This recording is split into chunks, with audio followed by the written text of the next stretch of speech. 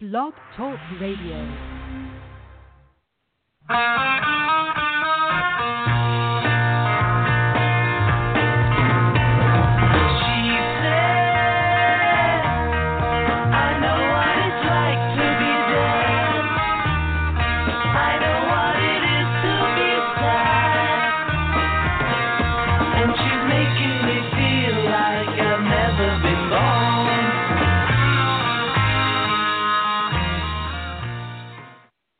Rock and rollers, thank you for tuning in to the next episode of She Said, She Said.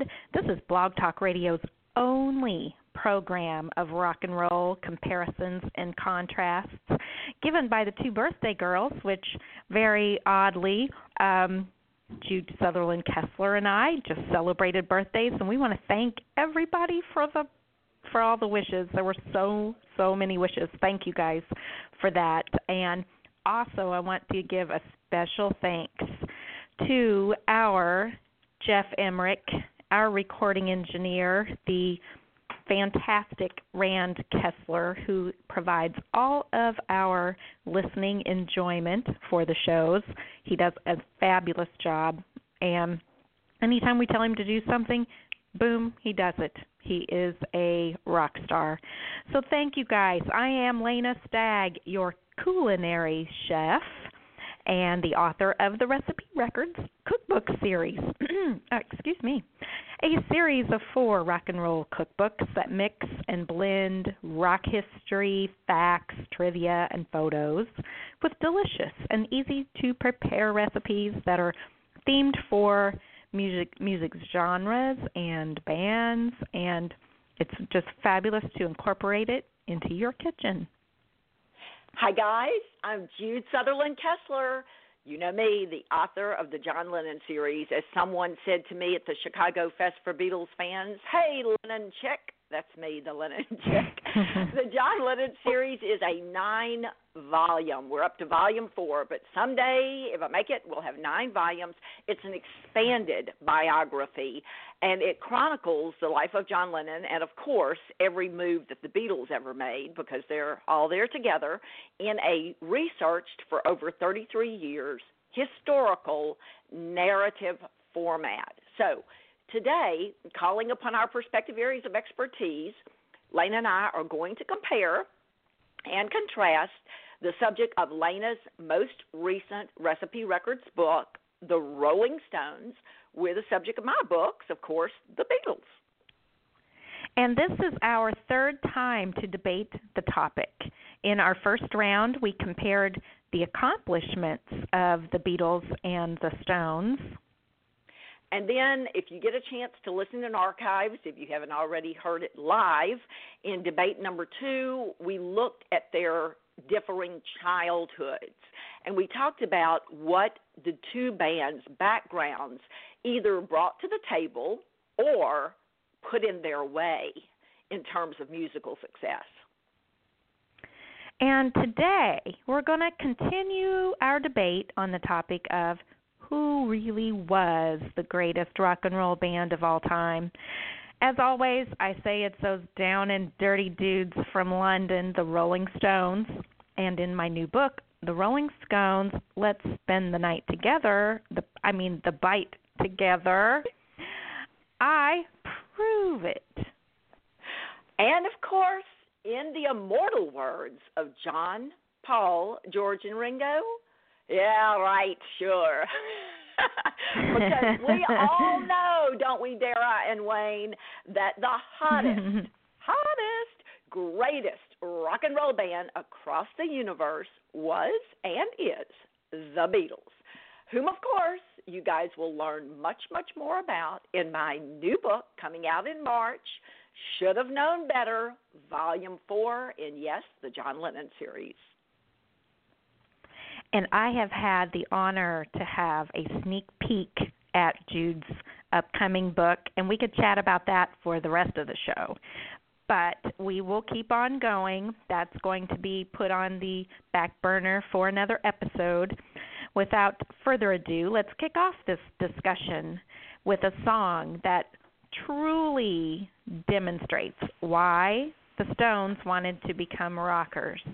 Here is a classic example of the raw, bluesy sound that the Stones loved and wanted to promote.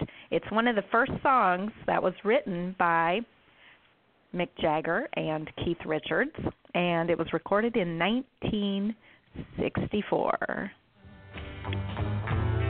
Here comes a little girl. I see you walking down the street. She's all by herself. I try and knock off her feet. But she'll never break, never break, never break, never break. This heart of stone. Oh no, no. This heart of stone. What's different about her? Oh, isn't that lovely?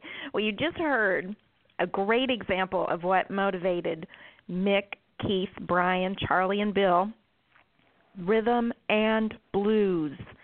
The Rolling Stones primarily started their band because of their deep love of American blues music, and honestly, they didn't give a lot of thought to a future in music. They just wanted to get together and play the blues. They kind of had it in their bones, I guess. They were influenced by American blues artists such as Muddy Waters and Jimmy Reed, and these guys would spend hours listening to American records and teaching themselves how to mimic those sounds that they heard, those immortal sounds of the blues. This was similar to what the Beatles were doing up in Liverpool with rock and roll, Motown, and country and western songs. However, records were far easier for the Stones to obtain because London was a more advanced city in terms of merchandise. And to be honest, the young Stones generally had more cash than the Beatles to make purchases. When the Stones first got together in July of 1962, they didn't really look at themselves as rock and rollers. They looked at themselves as rhythm and blues purists, specializing in covers of black American artists such as Howlin' Wolf, Muddy Waters, and Bo Diddley, a genre of music that they even performed while sitting down, not careening all over the stage the way the Beatles were taught to do in Hamburg. An early description of the Stones was that they seemed accomplished and rather like art school guys, no posturing, almost like jazzers. And at first, the Stones only wanted to project and promote blues music. Selling themselves as sexy pop stars hadn't even crossed their minds. It was only later, when they began playing their own original songs, that they began to project sex appeal and a tough image that grew from raw rhythm and blues. And not only were the Rolling Stones not rock and rollers, but their fans were unique also. A majority of the Rolling Stones audience consisted of bohemians and intellectuals, and many were men, which was a new twist in the world of popular music.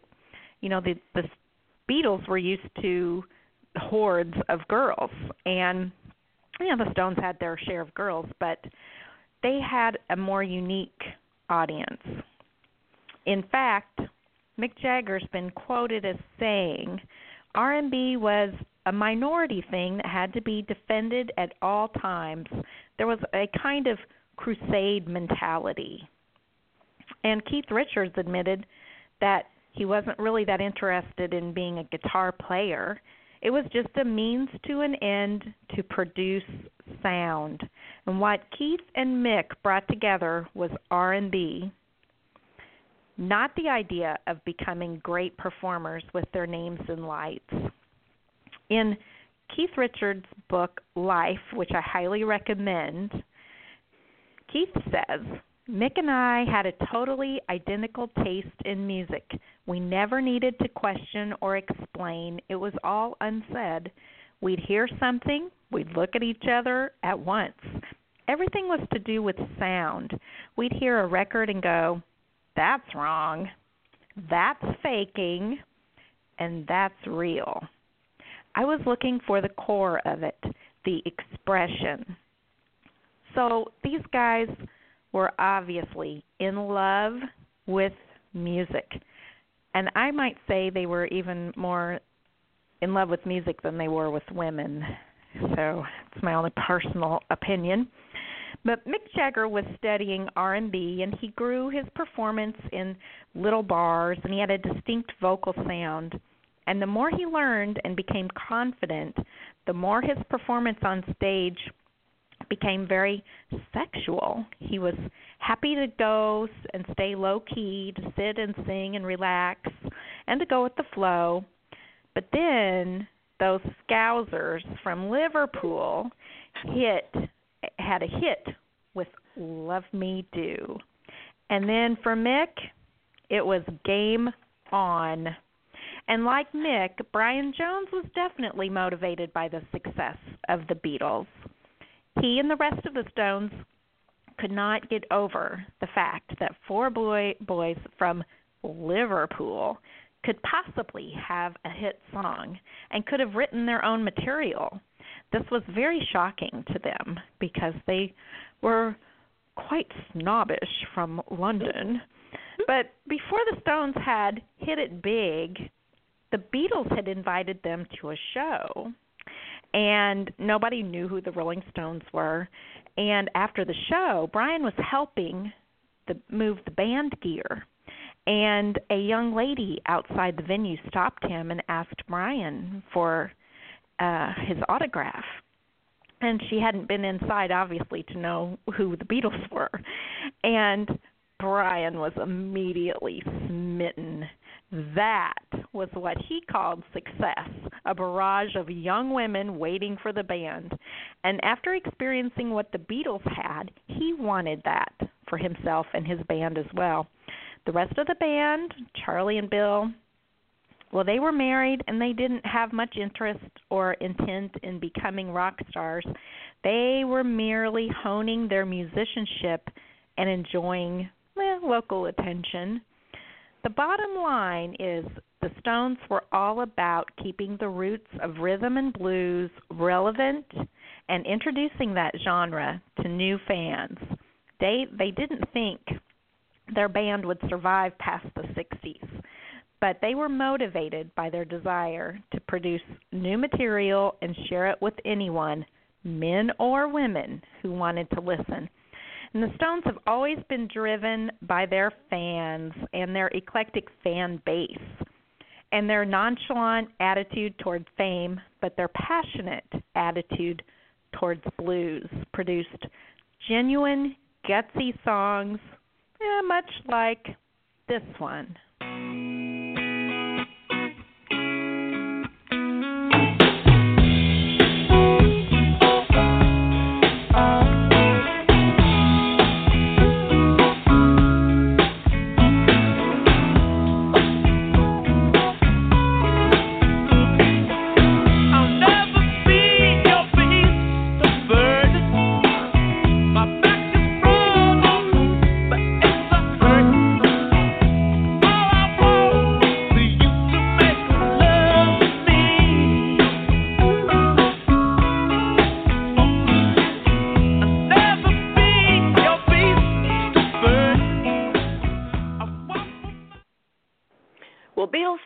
If you are out there rocking and rolling to Beast of Burden, and I know you are, you can't just sit there when that song's playing.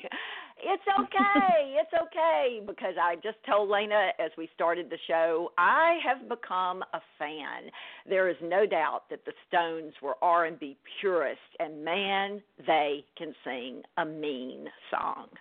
But back to our discussion of who was the greatest rock and roll band of all time and what motivated the Beatles to become the greatest rock and roll band of all time is something that comes from deep inside the heart.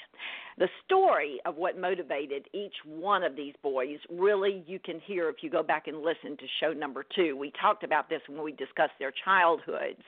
For each one of them, it was slightly different. For Paul, it was a chance to move upwards socially. He really wanted to be that person who went to the opera, who spoke French, who went to the theater. That's what he wanted. For Ringo, it was the opportunity to escape a rather hand-to-mouth existence he had experienced coming from the dingle. And he really wanted the good health that went along with being financially stable, because he'd been very, very sick as a child and spent most of his life in sanitariums or hospitals. For George, however, it was one thing. It was a once-in-a-lifetime chance to make money.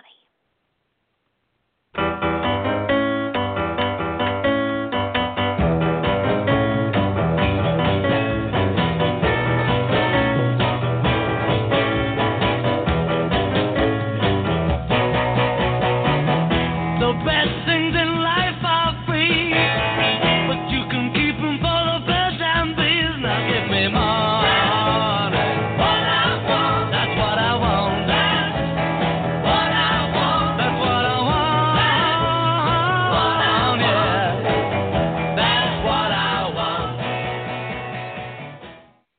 Yep, that's old Johnny Lennon singing about that money. And John's really the one that we need to focus on today, because the Beatles were John's band, dreamed up by his mother and by him, created by him, hand-selected by him, and completely guided by him until along about the days of Revolver. I was just doing some research last night on Book 4 in the John Lennon series, and Bob Dylan said, I quickly learned that it was John's band, and he was the one I needed to deal with. That's 1964. So it's John's motivation that matters most up until about the days of Revolver. So let's focus a short time we've left together on John's need to form what was first the Quarrymen, which eventually morphed into the Beatles. Now, most of you know the story I'm going to tell if you are Beatles fans, but we never get tired of hearing it. It is that story that touches our hearts. When John was about 4 years old, his father, of course, was away serving in World War II, and his mother, Julia, fell in love with a handsome waiter who worked at the Adelphi Hotel in Liverpool. His name was John Dykins. She wrote to Fred, whom she had married on a bet. It was just a whim, a lark, and she asked for a divorce. But Fred refused. He loved her, and he said, if you will just wait, after the war, we'll be happy together, I promise. Well, Julia Stanley Lennon was a headstrong bohemian girl, and she moved in with John Dykins anyway. Now, remember, this is the 1940s, not 1967. And in this new relationship, little John, who was around 4 years old at this point, really felt like a fifth wheel. So more and more frequently, what the little boy did was he would find the bus with the green leather seats, because he knew that bus would take him to his Aunt Mimi and his Uncle George, or George as he called him. And John would slip away to spend the afternoon with them, or sometimes the night. And the more he did this, the longer he stayed. He would sometimes stay a week or more. Well, when Fred Lennon came home from World War II, he found John living not with his mother, not with Julia, but with his aunt and uncle. So Fred thought it over, and he thought, look, he's got a father, he's got a mother. He should be living with either his father or his mother. So without asking permission, without telling anyone what he was doing, he took John away to Blackpool. He hid the little boy, and he worked very hard, working several jobs, making money that was going to take him and his son away to New Zealand, where no one would ever find them, and they'd be father and son together forever. But someone blabbed. I think it was his brother, who had been babysitting for John some during the day. And the night before they were to set sail for New Zealand on this big ocean liner, Julia shows up. Well, the story that John, who was very present in the room, always told is that his mother and his dad put him in between them and made him choose which one he wanted to live with. Now, in the last few years, in his book, Tune In, Mark Lewison tells a slightly different story, a story that was conveyed to Mark by a friend of Fred Lennon's named Billy Hall, a man who was in the kitchen in another room. We don't really have time to go into that new theory. Definitely recommend that you buy Tune In and read it. But I want to tell you that however the story played out, the outcome of the two stories is the same. John said that he chose his father, because he'd been having a great time with him for the last 3 weeks. But when he saw his mother walking away in tears, he ran after her, screaming, "Mommy, Mommy, don't go," which is this line that he uses years later, "Mommy, don't go, Daddy, come home." And when he writes music years and years later, if that line never happened, then where did that come from? His mother scoops him up, takes him back to Liverpool, and deposits him that afternoon promptly at the home of her sister, Mary Elizabeth, or Mimi, where, according to a very complex family agreement, the boy was going to come to live for the rest of his childhood and his teen years. Can you imagine the shock for this little kid? This little boy is devastating. It's devastating. She's left him. She battled for him, and she's left him. Now, look, Mimi was a solid caregiver. She made John go to school. She walked him to and from school each day. She made him do homework. She made him go to Sunday school. But when he would walk home with her from school, he would ask her the same question every single day. "Why are you here when I come home from school each day, Mimi?" Desperately hoping that one of those days she'll say, "Because I love you." But every day his aunt would respond, "Because it is my duty to do so." Only John's Uncle George showed him love. He read to the boy from the paper or the Echo at night. He took him to the movies of picture dromes that Mimi forbid him to attend. He hid little candies called barley sweets under his pillow at night. And everyone else should have been there for that little boy, but they were not. And only Uncle George showed this little boy love. Well, John continues to grow up living in Mendips with his aunt and uncle, and he finds out, as of course he will, that his mother is living only about a mile away with John Dykins. Not only is she close by, but she has 2 little girls with John Dykins, Jackie and Julia. So smart as he is, it's not too hard to figure out that it's not children she doesn't want. She wants children. It's just him that she doesn't want. He doesn't know anything about this family agreement or the fact that his grandfather, Pop Stanley, was part of the reason that he had come to live with Mimi. He knows none of this. He just believes his mom doesn't want him. And the hurt as he sang himself to sleep at night must have been overwhelming. But he does have Uncle George, that is, until about age 14 and a half, when something happened that brought Julia back into his life. They sent John away on holiday to Scotland for 2 weeks, and when he came home, he found out that his uncle had died and been buried. And that night, when he laughed hysterically, unable to stop laughing, they were going to call the doctor because he couldn't stop. He's beside himself. He is in a breakdown. Julia reappears. She talks to him very calmly and tells him that she is coming back to him, not as a mother, but as a best friend, that she will be his new George. So Bohemian Julia does the best friend thing all right. She hangs out with him. She teaches him to play the banjo. She lets him listen to her rock and roll records. And she encourages him to skip school and hang out with her. And during those days together, as they eat tea cakes and drink soda, she tells him a secret, that he has music in his bones, that she is a banjo player and performs in the pubs all over Liverpool, and his dad had been a famous singer in World War II on those ships that took the soldiers to the war front, and making John believe that he is destined for greatness. She encourages him to form a band, and over the next few years, she watches as he does that. First, a little fledgling band, and then the band, the Quarrymen, begins to morph from a fling to a very serious endeavor. John, despite the fact that he's extremely jealous of a young guitarist named James Paul McCartney, admits the kid to his band, even though the boy is talented and smart and a threat for leadership, because he puts his band ahead of his own ego. And Julia loves the young lead guitarist that John admits, even though he's a child, only 14 years old, embarrassing to hang around with, but talented. Nonetheless, George Harrison comes in. Julia loved it when they all gathered in her bathroom at 1 Blomfield Road. They rehearsed their songs, and they asked her if she'd play along on drums, well, pot lids for drums anyway. She was part of the group. And for this time in John's life, He was happy. He had his mother's attention. He had her love. She was impressed with him. She believed in him. She adored him. He even got to record his first record with the band.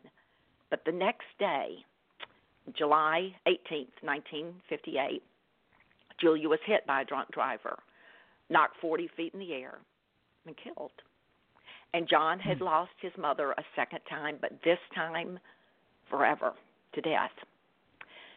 So from that moment on, John had his motivation.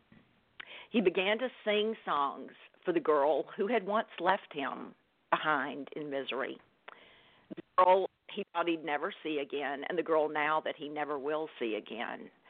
He began wailing for her at the microphones of the world, telling in every song almost the story of his pain, his abandonment, his loss, his anger, and his longing for her. So go back and listen to the words of Help, or I'm a Loser, or Nowhere Man, or Julia, and you're going to hear John reaching out for Julia. In fact, listen to the words of this song. I got every reason on earth to be mad, 'cause I just lost the only girl I had. If I could get my way, I'd get myself locked up today, but I can't, so I cry instead. I got a chip on my shoulder that's bigger than my feet. I can't talk to people that I meet. If I could see you now, I'd try to make you sad somehow, but I can't, so I cry instead. Don't wanna cry when there's people there. Yep, John Lennon's band was the vehicle for achieving what Julia had told him he could achieve. He wanted to make her proud. He wanted to expiate his pain and sorrow. He had to make it big to prove to his aunt, who had never loved him enough, to himself that he was a good boy, and to his mother that he could fulfill her dreams. He wanted to prove he was smart, he was worthy, he could do it. So the Beatles were a lifeline to John. They were his way of saying to the world, hey, guys, I matter. I count. I'm not a throwaway. The Beatles were his reason to exist, his salvation, really. And that is why John was so determined to make sure that he would do whatever it took to succeed. If he had to wear a suit, he'd wear it. Bow from the waist, he'd do it. Have his hair cut neatly, speak politely to people who were rude to him, he'd do it. His goal was to reach the toppermost of the poppermost, no matter what. And to that end, John and the Beatles, because they are going to follow him, would subject themselves to any humiliation if only Julia would notice and would see. Listen to this opening line from the song Julia. Half of what I say is meaningless, but I say it just to reach you, Julia.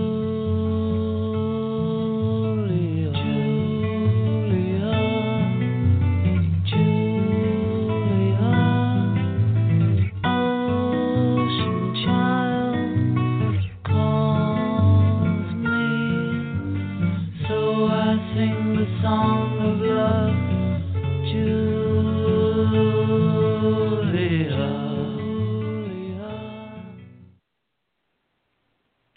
Well, I have to grab my tissue and get myself warmed up. I have chills, I have to tell you. That was awesome, Jude. As you can see, although the Beatles and the Rolling Stones were great friends, their reasons to become rockers were 180 out. The Stones weren't grasping for success as a means of validation or a way out of a lifestyle that they wanted to leave behind. They only yearned to promote rhythm and blues music and to please their fans. Yeah, and for the Beatles, it was a desperate need to fill this core longing, especially for John. It was a do-or-die situation. John had to make his band bigger than Elvis to prove himself to his family and to everyone else that he was worthy of love. Now, next time, we'll look at the people who touched these two bands' lives and left their mark on the band's careers. We're going to talk about awesome Andrew Loog Oldham. And we're going to talk about Stu Sutcliffe, John's soulmate, and, of course, managers Brian Epstein and that rocker Alan Williams. Until then, check out our websites. You can get all the information there. Sign up for our newsletters. Jude and I both have newsletters. Jude's website is www.johnlennonseries.com, and you can find my books at www.laneastagg.com. We are also on all the social media places. Just check us out. We would love that, and we will be back soon, right, Lena? That's right. We're going to be back in December, and we will have another episode of our Stones versus Beatles debate. We also have an upcoming series that is going to be super fabulous. It's #iCandy, and we have some hotties lined up for this show. I cannot wait for you guys to hear this. But until then, I wish you food for thought, food for the soul, food for the love of rock and roll. Ta-ra and shine on. And here's a couple of honky-tonk girls.